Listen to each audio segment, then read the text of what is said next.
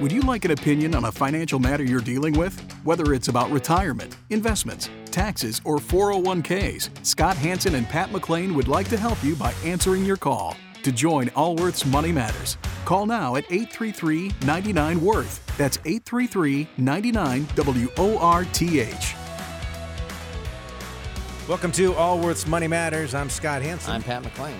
Glad you are with us as we talk about financial matters, both myself and my co-host here, Pat. We are both financial advisors, certified financial planner, chartered financial consultants. That just means that we are experienced and educated in the realm of financial planning, and we are professionals, meaning that we've spent the last 3 decades in this industry working with people like yourself, and we're here broadcasting to be your financial advisors on the air or on podcast or... Yeah, and when we speak of the podcast, I want to thank the listeners that listen to our podcast for rating our show. Our marketing people actually pointed out to us that we have almost a 5-star rating, and there's been almost 500 people that have... We do have a 5-star rating. Is it 5 stars? Yes, it's amazing. Well, it can't be perfect 5 stars. Not everyone It rounded up. It must be 4.95 plus, I guess. It was 5.0 on Apple. They can't. There's someone's gonna... Look, I've been around for 58 years. Haven't you been an Uber driver when they've got a 5-star every once in a while? Okay. They exist. All right. Well, anyway, we are unicorns. We thank you. We thank you for listening and sharing our show with others. Obviously, these are selfish intents here because the more people that listen to our show, the better it is for our show. And I think if you're listening at all, but I don't think it's a review, not a rating. Too. Oh, okay. Review. It's a review. But if you listen to our show at all, we own an investment advisory firm. Scott and I are partners at Allworth Financial that we started 30 years ago. And we're practicing financial advisors. We manage over $11 billion for clients in multiple states. And the reason I'm saying that is we do have our own agenda. We would like people to actually use our firm at some point in time. But in saying that... That's not the purpose of this program. That's not the purpose of this program. And quite frankly, there are people that are so good at it, they don't need our help. And if you are one of those people and you just... What percentage of the population is that, in your honest opinion? That have investable assets. Well, what percentage of the population actually... Do not think... What percentage of the population, Pat, that think that you believe would do better on their own than with your advice? 90%. Need an advisor. Yes. Yeah. 90%. I was going to say 95%. Yeah, 90%. At some point in time, either episodic or forever, right? Episodic means something comes up and they just have a couple questions about how to manage that situation. So, as I was saying, the intent of our show is not to promote our firm, although if you'd love to use our firm, we'd love to talk to you. The intent of our show is to provide real-world financial advice with situations that are not academic in nature. They're not theoretical. Right. They're real. And the reason I can say that quite comfortably is Scott and I have worked with thousands. Personally, hundreds and hundreds of clients. Yeah, all right, over the years. But thousands as a firm over the years. And we've had thousands of conversations. We've had 1,000 of these programs. Yes. So anyway, we'd like you to join the show. If you'd like to join the show, it's 833-99-WORTH. That's 833-999-6784. Did you get that? Our marketing people figured out how to use Worth in our phone number so that you'd remember Allworth Financial. That is pretty smart. And before we take some calls here, it is amazing how strong the stock market has been this year. Unbelievable. Scary, unbelievable. Then again, the economy is doing much better than people had anticipated. So we're broadcasting from lockdown California, yes, Sacramento, and just this week being on the road, I couldn't believe how much traffic there was. It was like back to normal, both on the freeway as well as driving through town. Yes. Sometimes it takes you two green lights to get through the intersection because there's so many cars. It was felt like February of 2020. Yeah. But so when you look at the economy, right, and remember the stock market isn't the economy. The economy is not the stock market. But the economy's on fire and the stock market is on fire. And I wonder, is it all the just really cheap money? Well, that's what's driving up home prices. It's driving home prices. That's what's driving up. Well, when the bank pays you 0.01. And what we're seeing is large Wall Street firms are buying blocks and blocks of homes. We haven't seen this at this level ever. But part of the reason is, you remember, when you're buying a home, you're competing with a bunch of different parties. And you used to be competing against small people that would buy homes and turn them into rentals, or people that would occupy the homes or a second home.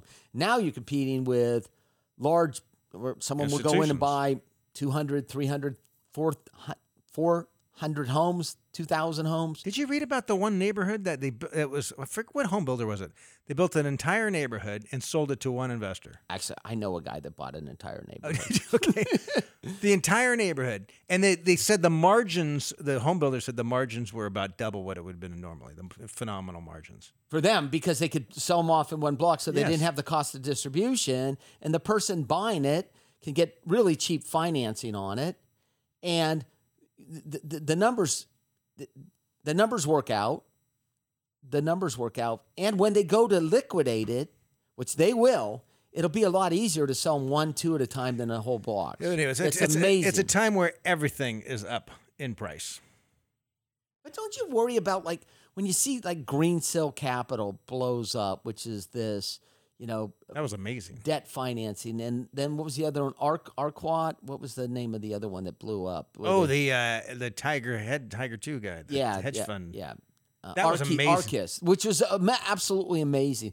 So his personal net worth went from $8 billion to under $2 billion in a matter of a week. But don't you worry about, so you're seeing little cracks here and there, right? I see those as little cracks. So those are risk cracks right there. That's what that was. Both of them. Greensill Capital was a risk crack, and Tiger 2 was a risk crack. They were much more highly leveraged than anyone had any belief of, because they had multiple relationships with a variety of different financial firms using complex products. So when I look at the market, you worry about these risk cracks there, and then you realize, is this exactly how the investing public is supposed to respond, which is low interest rates, lack of alternatives, drives you into riskier assets. That's what the Fed's designed everything for. Right? And that, therefore, spurs the economy. Just don't get over your skis here. Don't get too excited. Make sure you have a balanced portfolio. This too shall end. And when things look scary, which they will again, don't react, assuming you've got the right kind of portfolio going in. This study that I just saw in the last couple of weeks, this was in Investment News, it showed that 401k savers, those that tinkered with their 401k last year, made changes, did not fare as well as those who didn't. And the report said that those people who self-directed their investment shifted to more conservative assets. This is right in the midst of the early on in the pandemic, with an average decrease in equities stocks by 17 percentage points. Which is? So they went from, let's say, 60% in stocks to 43% in stocks. And what this meant as far as the total return, they estimated, this is a Morningstar report, estimated underperformance by roughly 7.5%. Which is massive. Look, if you miss out on the good years, what are you going to do to make up for the bad years? But Scott, they should have rebalanced their portfolio. They should have rebalanced their portfolio. Yeah, buy. But buy. So they should have picked buy when things are cheap. They should have picked a 60-40, 70-30, 80-20, 90-10, you name the number, and rebalanced up to that. Right now, if you were at 60-40 at the beginning of the pandemic, because that was what you determined your risk allocation should be, you should rebalance now, lowering your equity exposure. Lowering. And the reason people don't like to do that is because I hear them say all the time, it's going so well. It's doing so well. It's doing well. And you have to remember, the mere fact that we can measure it means it did well. Past tense. There's no present tense in the stock market.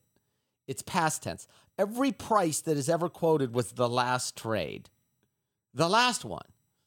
That's right. It just reminds me of someone showing me pictures of the kid, and they go, doesn't he look like he's getting older? And I'm like, well, by its very nature, every photograph you look at, you're going to be older.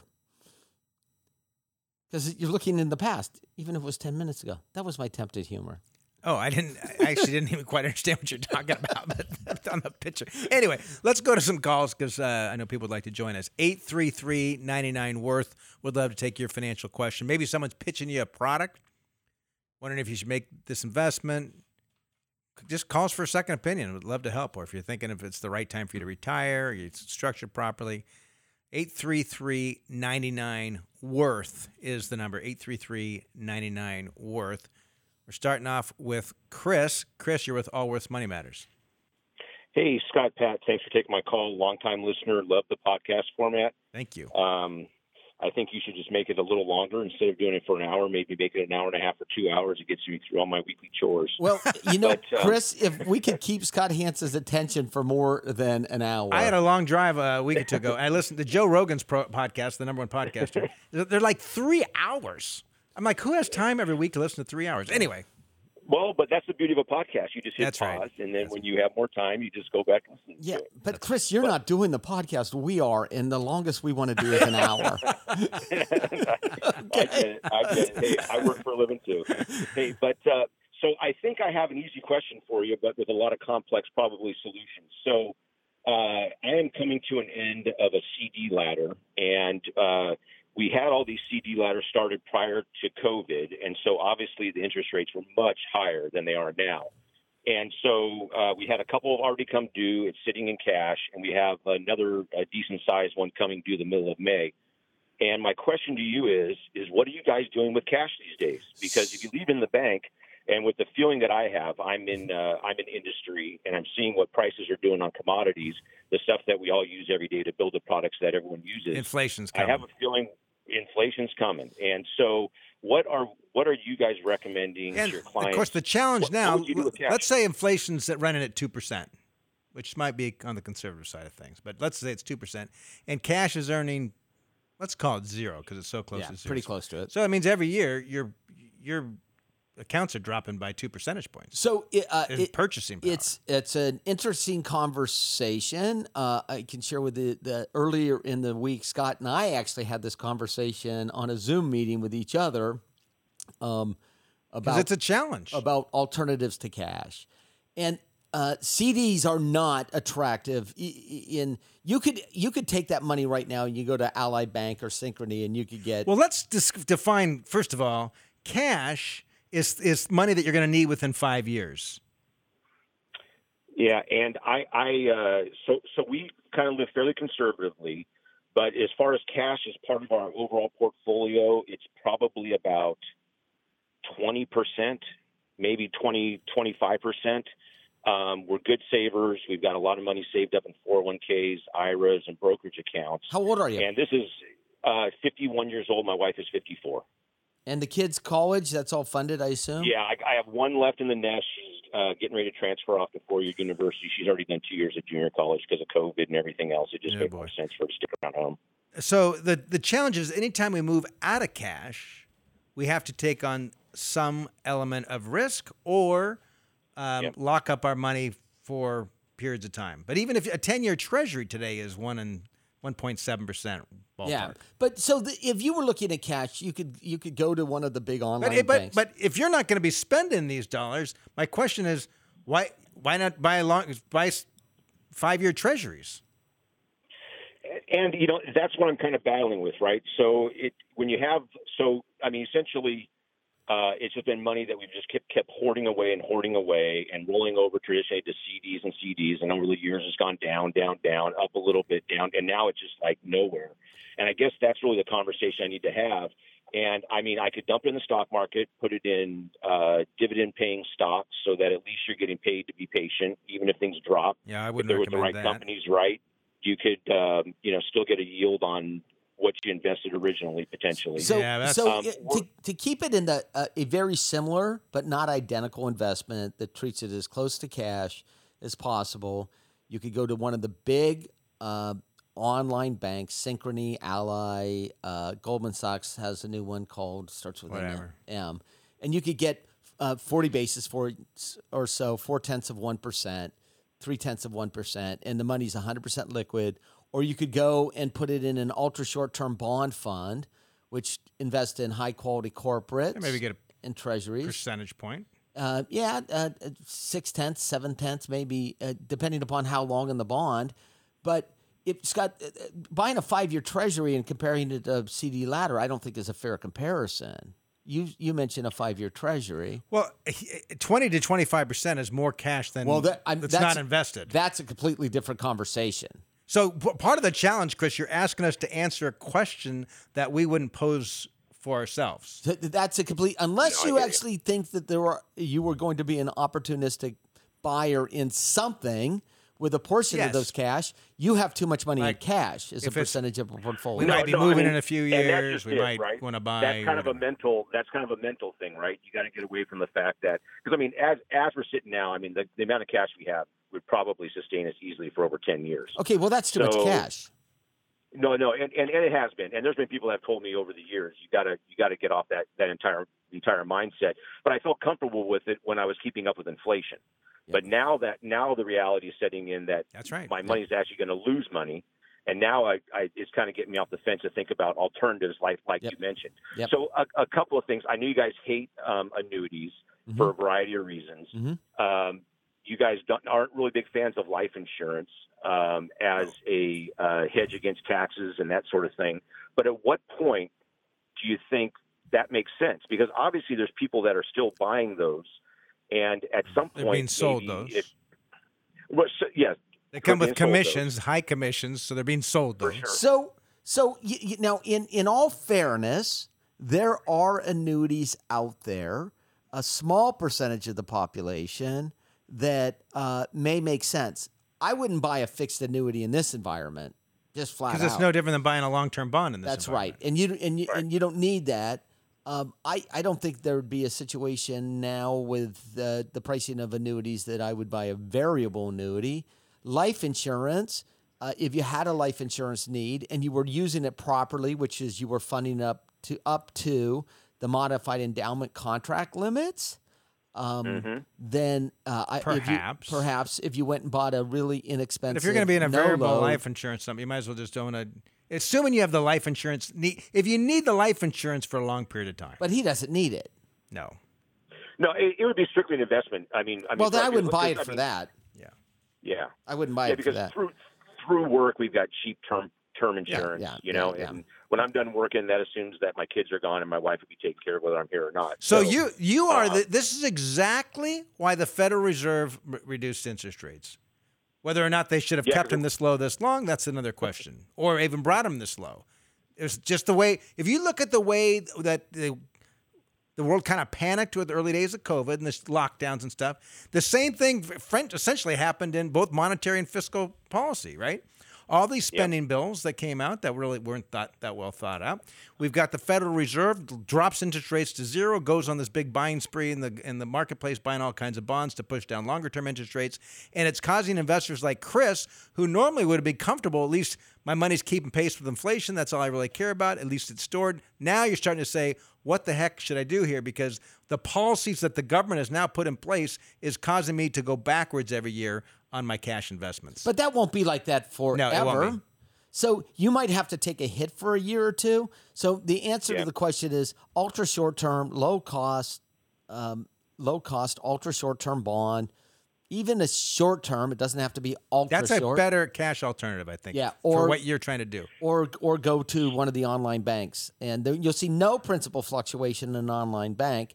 With an ultra short or short term bond, there'll be a little bit, not a lot, but a little, and they invest in high quality corporates and U.S. governments, and that's where I'd go. Like on the bond funds, though, now those will go inversely if they raise rates. Yeah, but right? they're if they're ultra short term, you get the ultra. Yeah, so ultra short I was looking at one yesterday from a big fund company, and it had an average maturity of 13 months. Okay, shoot. Okay, And the yield on it was what was the yield on it?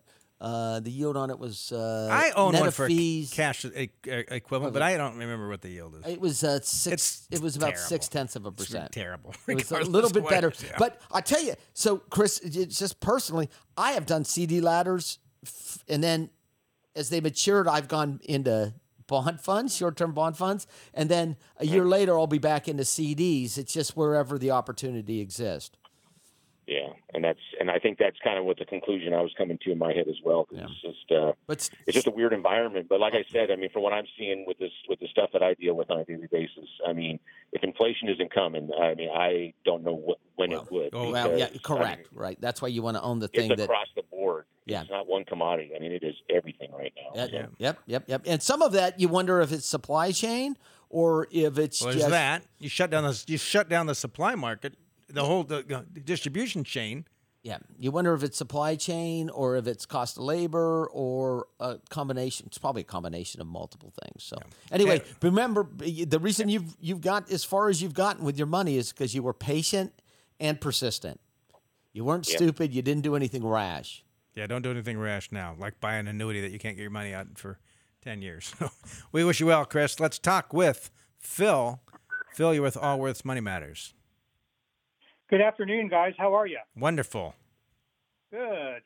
Well, thanks for taking my question. I'm looking for a second opinion on a retirement decision I have to make, which is a full annuity versus reduced annuity and 25% in the form of a lump sum. And You talk about this is for a lifetime pension that's giving you an option of taking a portion of the lump sum from your employer. Yes, exactly. Okay. And is it only 25%? Is or do they have levels 50, 75, or 100%? Yeah, it could be any of the above, but you want to take at least 25% in the form of an annuity to preserve your health insurance. Okay, got it. that Yep. was it. Okay, thank you. Yeah, right. So I want to know what your opinion is of the decision. Just a couple quick background facts before we talk about numbers. The reason I'm thinking of doing this is I don't have my primary mortgage paid off, and we have two houses and big mortgages on both of them. So I would feel comfortable if I had that 25% set aside. Kind of ties into the prior caller. I wouldn't worry about inflation. I'd put in something very safe, and I would sort of like stack that up against the mortgage on the primary residence and use that to pay it down. So so you would take that, put it into a separate IRA, and have money come out of over a period of time to pay the mortgage down? And I'm confused too. Is it 25% in pension and 75% in lump sum, or the other way around? It's the other way around. It's 25% pension. 75% pension and 25% lump sum. I mean, I don't have any real problem with that strategy, provided that the plan wasn't to take the money out all at once, because it'll be treated as taxable income in 1 year and push you into higher tax rates. You'll end up paying more in taxes than you would if it was distributed over a number of years. So what is the lump sum? The lump sum, and we need to qualify it because there's an IRS limitation that's affecting it. $415. The lump sum is $726,500. Okay. And without the lump, the monthly amount would be $15,600. Okay. The reduction, it drops it down to $11,700. So if I look at that kind of from the reverse point of view, purchasing an annuity, giving up $3,900 a month or $46,800 a year in exchange for a lump of $726,500. Mm-hmm. And apparently there's a rule of thumb out there, 16 should be around 16 times. It's a little bit under that.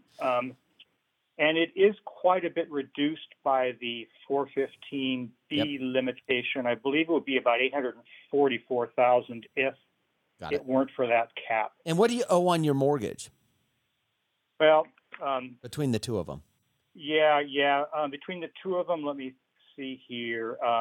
$515 on one and $452 on the other. Okay. The bright side is both of those are under 40% LTV. Got it. So $967. It's just how old are you? This lump sum doesn't seem like a net present value. It feels like I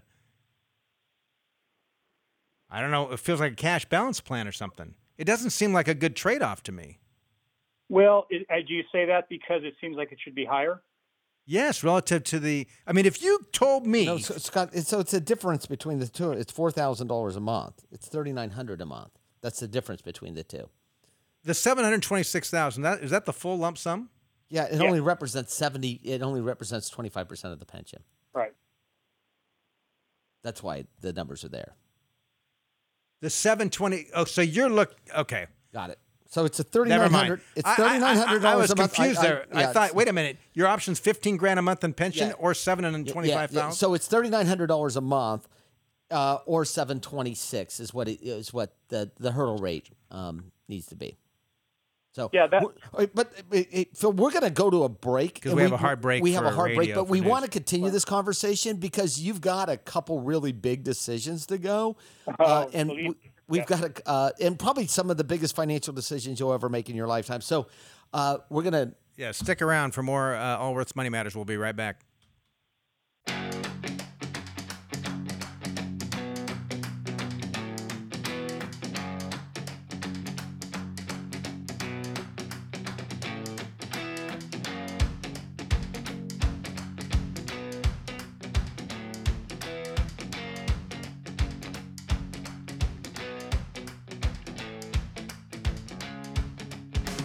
Can't get enough of Allworth's Money Matters? Visit allworthfinancial.com/radio to listen to the Money Matters podcast.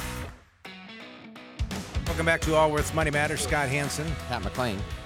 We were talking with Phil, and Phil is trying to figure out what to do with this pension.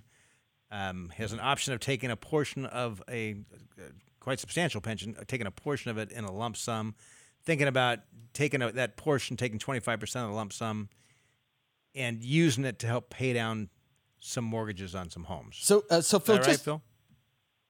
Yeah, it is. And just to run the key numbers again, so we're clear. Thank you. The full annuity is $15,600 a month. That's right. The partial annuity is 75% annuity is $11,700 per month, and the lump is $726,500. And these are all 100% joint survivor numbers on the annuity. And what's the dollar amount over the 726 that is the 415 limits? You know, the closest I can get to that is the analyst was telling me that without the limitation, it would be $845,000. Okay, so that's the number we're going to actually use, and the reason is, when you're determining whether to take a lump sum or a pension, you actually calculate what we call a hurdle rate, which is what kind of rate of return do I need on that money in order to provide that same amount of pension.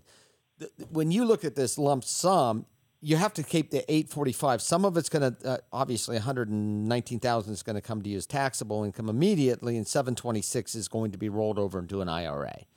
I'm sorry. I'm sorry. I don't think that's right. The issue is $844,845. That's what it would be if they used the rate structure they would use for people in a lower income category, right? They're using a rate structure of 5.5, 5.5, and 5.5, and that is required by the IRS. Got it. Okay, got it. Okay, so your internal rate of return is about 5.5%. The hurdle rate. Assuming you maintain your principal. And do you have a normal life expectancy? Yes, I would say so. And is this a joint and survivor? Yes. Yes. And your spouse has a normal life expectancy? I believe so. Okay. Yeah. What are the mortgage balances? Between the two, 967. How old are you? 65. Are you going to go back to work? No. I like the concept. I'd actually like your concept. Let's take 25% of lump sum. Let's put it in an account. Let's invest it pretty conservatively. Let's have the mortgage payment come out of that. Maybe it'll pay for it for the next 15, 20 years. Worry about whatever balance is left on the homes and how way much, down the road. How much money do you have outside of this amount in either your 457 or 401k? I'm guessing it's probably a 457. Well, 457s, 401ks, both myself and my wife, about $3.6 million. Oh, perfect. Great idea. Take it 25%. I don't. What? Is there any cost of living on this pension? Well, it's a funny formula. It's basically. You work for a university? No, actually, I actually live in Davis, but it's not a university. Oh, good Okay. for you. It has every year after 65, you get a 1% single payment. So 65, 1%, 66. Every year? 2%. Yeah, it doesn't compound or anything. It's just a simple 1%, 2%, 3%, Oh, it's simple. so on and so forth. Yeah, Oh, so they and there's just- also, I should tell you, there's one more wrinkle, which is there is a beneficiary benefit. You know, in the worst case where, we both went down in a plane, the survivor, the beneficiaries would get, it's a little complicated. For the first 120 months, there's this benefit, and you say after 5 years, after 60 months, if we both pass, they would get a lump sum representing the present value of the remaining 60 months of payments. If that makes sense. Got it. So it's got a 10 It's year. not either way. It's not going to. It's got a 10-year certain on it. So, by the way, this is one of the nicest pensions, and I've been doing this for about 30 years. This is a nice pension, just the way they give you the options. The dollar amount, I have no idea what your income is, so I don't know whether it's good relative to your income or not. But the options that they give you, I would take the 25% rollover. I would take the 25% rollover at 5.5. I mean, it's a roughly, think about the pension's worth about $3 million, right? 726 times 4, but worth about $3 million, and you got 3.6 in savings. So if you're taking, instead of having that entire $3 million, which should be 6% or so of your overall savings, you're taking 2.25. So you're reducing the percentage of essentially your retirement savings that's going to buy an immediate annuity. Which, yes, and 100% comfortable in the 25%. Yeah, I am too. And I can make arguments both ways. I've got a couple more questions. You're Social Security eligible, correct? Will be soon. You want to take it as soon as you possibly can. You and your spouse. If they're going to cut back Social Security benefits, Phil, there's a picture of you in Congress, and they're looking at you. What about the strategy of turning on the lower earner as soon as Maybe. eligibility? I would run the numbers. I'd run the numbers the other one first. till 70. Oh, I wouldn't do that. I'd run the numbers. It depends what I think there's too much legislative risk, Scott. I mean, look at the year 2030. The trust funds. His pension's going to be, right.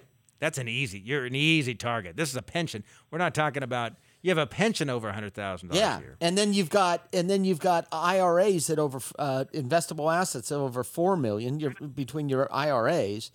Just the minimum distribution at age 70 is going to be $150,000, $160,000, which isn't 72, which isn't 72. far away. So I would do the same. I'd run the numbers first. You could do the math and run the numbers. The risk that you should worry about is legislative risk. Not you're going to miss something. It's that they're going to take something away from you. Because that's why I need to find a financial planner and start working on Roth conversions. Well, that's actually so. We actually just did a factoid that we're going to run in a couple of weeks, and we talk about the golden window between the ages of your retirement over age 59 and a half and 72. Which, by the way, doing those Roth conversions, that throws another wrench into your Social Security equation. So, I mean, the way you need to plan this is you run multiple scenarios, look at the probabilities for each, and then make the best informed decision possible. And I assume you've refinanced your mortgages into these low interest rates.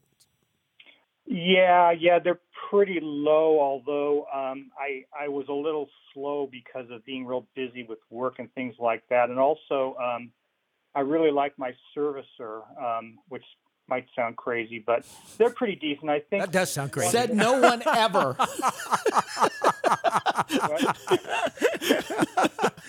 Send him a thank you note. It's going to be the first ever received. I know. Maybe. I like my mortgage servicer. Well, I've had some bad experiences in the past. Oh, yes. So. Haven't we all? Yeah. But obviously, it would make sense for you to sit down with a qualified advisor and actually do the Social Security planning and the Roth conversion planning at exactly the same time. Yes, absolutely. Right. All right. Well, thanks for All your right. help. I appreciate it. Well, Yeah, wish you well. Congrats. You've done well. Yep, for sure. Let's talk now with Kurt. Kurt, you're with Allworth's Money Matters. Hi, how you guys doing? Wonderful, Kurt. Good. Hey, I was calling just because I had some questions about Roth conversion. I'm kind of in a higher tax bracket the last few years and have been resistant to biting the bullet and converting some. I have currently most of my retirement money in tax-deferred accounts. How old are you? I'm 57 and thinking about possibly retiring in 3 to 4 years. And my wife is a year older, but she probably will work another 3 to 4 years beyond that. And what's your current income, approximately family income? Approximately $500,000. And what's the amount in your qualified plans, IRAs, 401ks, 403bs? $1.8 million approximately. Okay. And I do have a current Roth conversion I did a few years ago that are between the two of us. It's about $265,000. And why? Why do I want to do a Roth? Or why did you do it, and why are you considering it today? I'm considering it now just because I'm trying to lower my taxes later, I guess, or get it done now. And I've got some concerns that potentially the taxes will be going up. What state do you live in? I live in the San Francisco Bay Area. And do you plan on living in California forever? Probably so. Okay. Not really sure, but I personally would not be inclined to do any Roth conversions at that income level. I can't. You're already pushing. You're not quite at the max for California, but dang close. You're not quite at the max for federal government. And but you're going to retire. Right. You're going to your family income's $500,000, and you talked about retiring in 3 to 4 years, and then your wife after that. That is the time that you would actually start considering the Roth conversion. So, did someone give you advice to do the Roth conversion before? No. Okay. What I've been doing is kind of holding off, like you're saying, thinking my window would be when I retired and before she did. But I also know that our income then, I approximate, I think it'll be somewhere between $250 and $300 then. So it won't be. It'll be lower, but it's not going to be like really low. Oh, but where's the income going to when you both retire? Do you have other forms of income other than work? My wife will have a pension that'll pay about $7,500 a month. Oh. Okay. And then just money from investments and taxable accounts and that kind of thing. You can look when and of this $500,000 in income, what percentage is yours and what percentage is your wife? I would say that 75%, 60 to 75% is mine. Okay, so 300. But here, the tax rate's very progressive. It's graduated, right? So if your income's almost nothing, you pay no income taxes. Half of Americans pay zero federal income taxes because of the way the tax structures work. But as you start making more, the tax rate, currently the top rate's 36%. But taxable income for married couples between $170,000 and $325,000 is at 24%. From $325,000 to $400,000's at 32%. Then it goes up from there. So there's a high probability you're going to be right now you're in a higher tax rate. There's a high probability that you're going to be in a lower tax bracket when you quit working. Right. So that would be the year. But also they're talking about, nobody knows, I realize. It's going to go up.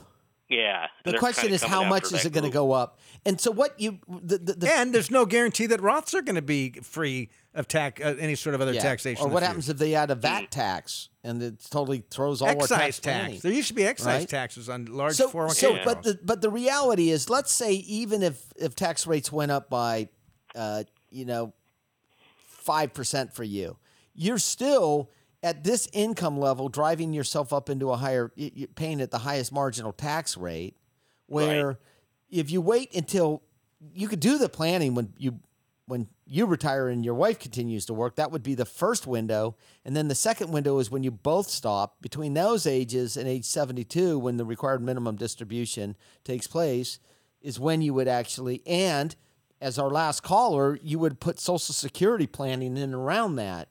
But I could not make an argument for any reason in the world. You're in a 35% federal tax bracket.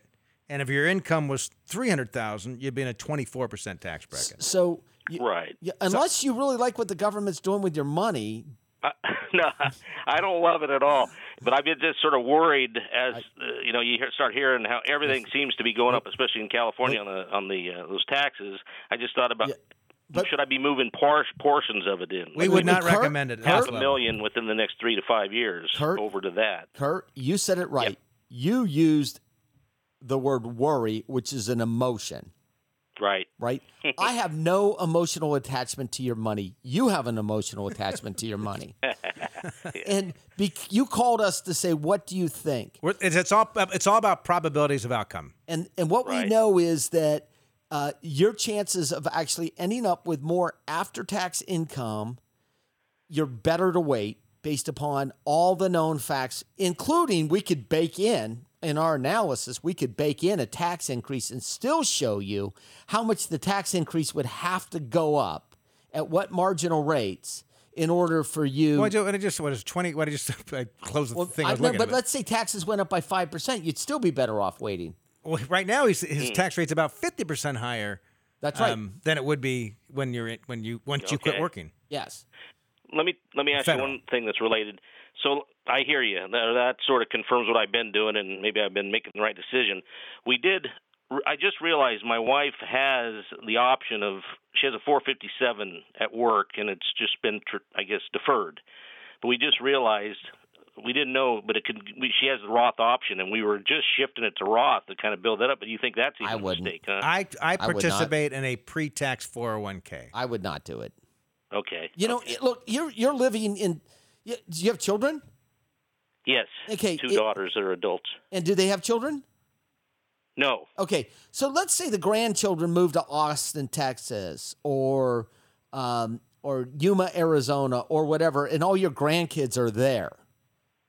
There's a chance that you would leave California to be close to your grandchildren. Yeah. Right? And what we know historically is the tax rates in Texas, Nevada, Washington, Florida, we could go on and on. I could name almost 48 states that have lower tax rates than California. Right. Right? So those things are going to happen. And we talk about probabilities of outcome. You should take advantage of every tax deduction you possibly can on it. Grow all your money as tax deferred as you possibly can at this time. I would agree. And you did that Roth IRA conversion. Yeah, well, that was enough. I mean, if you had $18 million in your IRA, it might be different. Right. Yeah. You're way too young to have $18 million. It was at one point in time that if they bought like Bitcoin. Oh yeah. Or if you're Mitt Romney. Yeah, Mitt Romney had it in his Roth. Like $100 million. Yeah. Wow. Anyway. Well, private equity, there's a way they can. Yeah. Anyway, but does that answer your questions? Yeah, I think so. I guess you've confirmed that I've been doing it right, or I haven't been making a mistake. I just thought I'd been blowing it. So. No. But you did convert some money to a Roth already. Yeah, and it was at a fairly high rate. Okay. But it was a few years ago. Then I've been on pause. I just got to thinking I was making a mistake. Yep. Don't do it anymore. Okay. Yeah, and when you get ready when you're getting closer to retirement, it may make sense for you to reach out to a qualified advisor to actually do some planning, especially when you go in to do the Roth conversions. Because I do have the concerns, or I figured legacy, that would sure be nice to leave that Roth stuff to the girls later if. Maybe, I won't need but it, really. odds are they're not going to have careers that are bringing in $500,000 a year when you pass away, which means they'd be in a lower tax bracket. Which means that you want to pass those dollars in without the Roth. You want to do it on qualified. Right, I got you. Okay. Because they're in one of the things you look at when you do the planning is the beneficiary's marginal tax rates. And you can actually plan around that too. So let's say you have a daughter that's making $400,000 and a daughter that's making $50,000.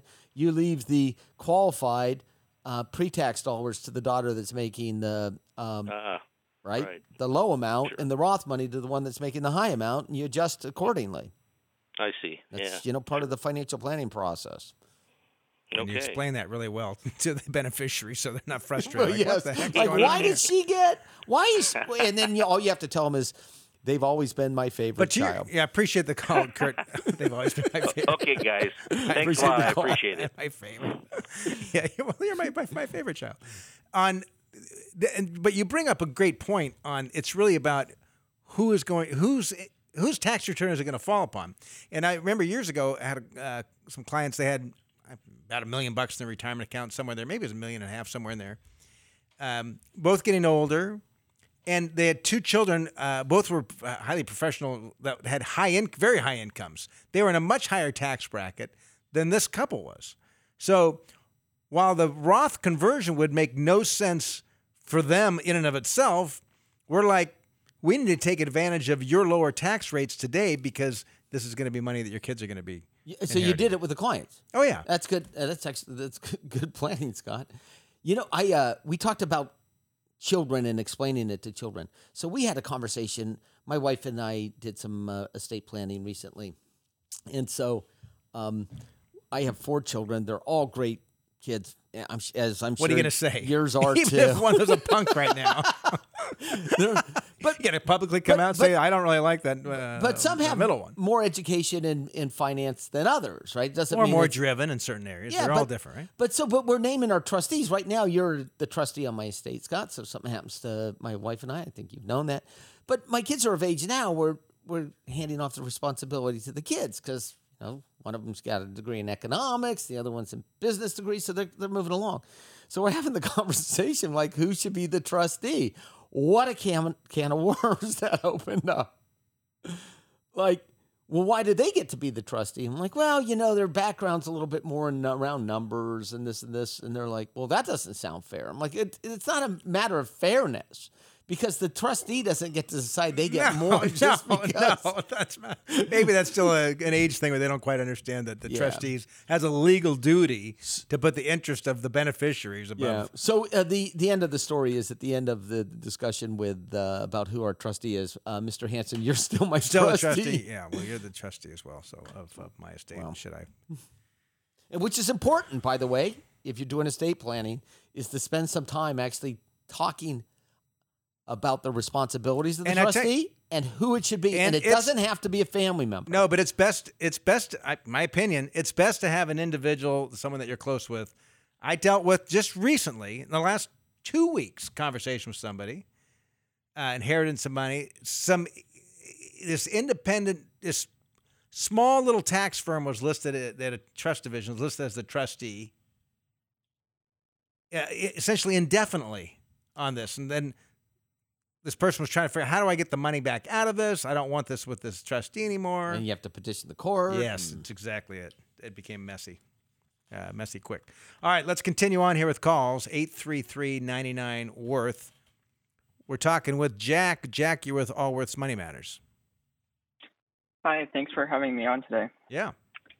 So my question is, I am graduating college debt-free, and I was wondering if I should live at home for a couple of years in order to save up to buy a house, or if I should rent right away after college.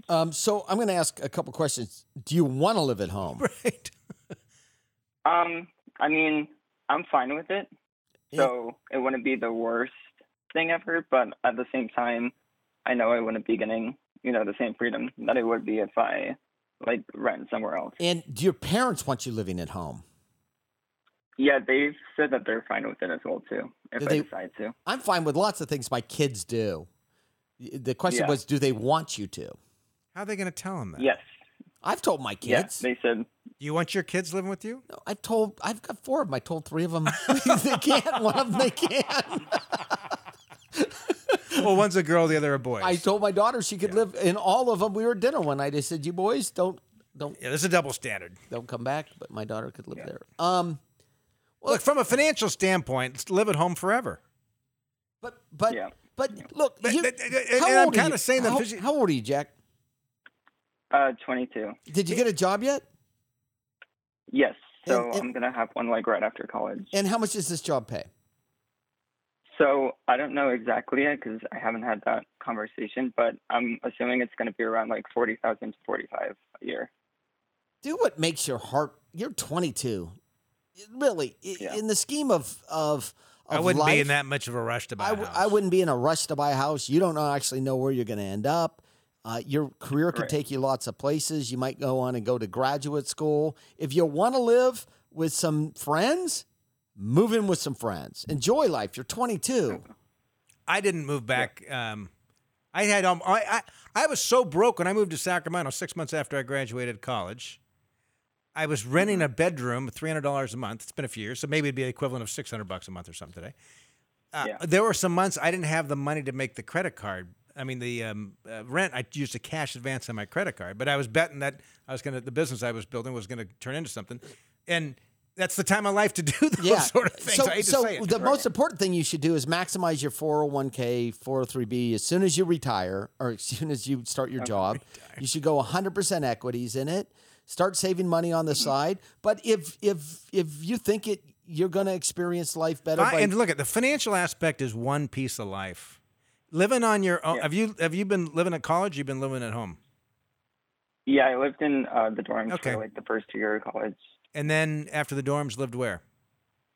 At home, mostly due to COVID. I mean, if you're asking me, like as a mid-50s guy, like what my opinion would be, move out. If you're asking me as a financial advisor, stay home with your parents till you're 70.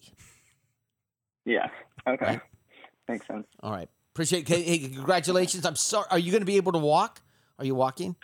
Yeah. We actually have a graduation this year, which is great. Oh, wow. Yeah. It's a real one with people in the audience and everything. Yeah. It's going to be outside and all that stuff. Oh, well, yeah. Congratulations. For having it. Congratulations. Thanks. Yeah. Appreciate it. Thank you. All right. Appreciate the call. Thank you. I appreciate it.